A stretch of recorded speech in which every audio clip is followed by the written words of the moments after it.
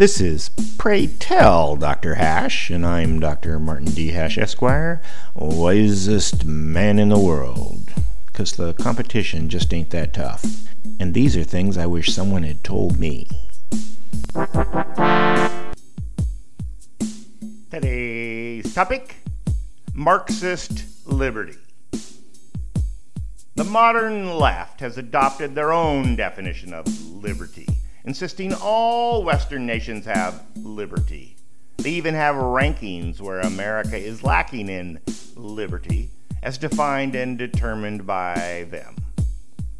Postmodernist Marxists do espouse a kind of liberty that recognizes people should have control over their own lives, but it differs from American Jeffersonian liberty because it has no component of personal responsibility.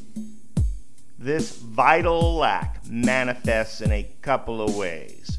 First, they do not believe people should reap the rewards nor suffer the consequences of their own actions. Second, their liberty is not bounded by the liberty of others. They want to be able to dictate how people treat them, address them, or think about them.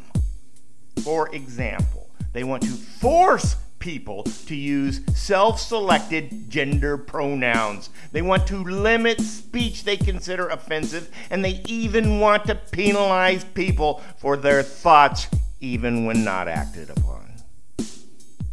It is unclear if Marxists intentionally confuse the definition of liberty, or if their ideology simply promotes self-absorption because their version conveniently allows them to control those around them.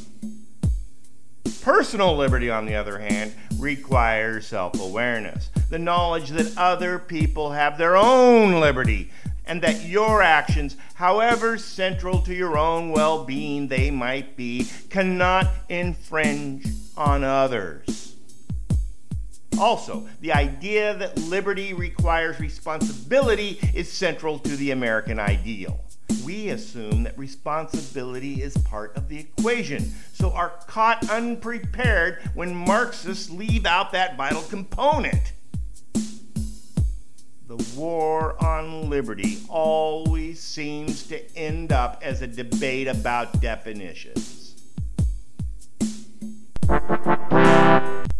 For more, see my website at martinhash.com.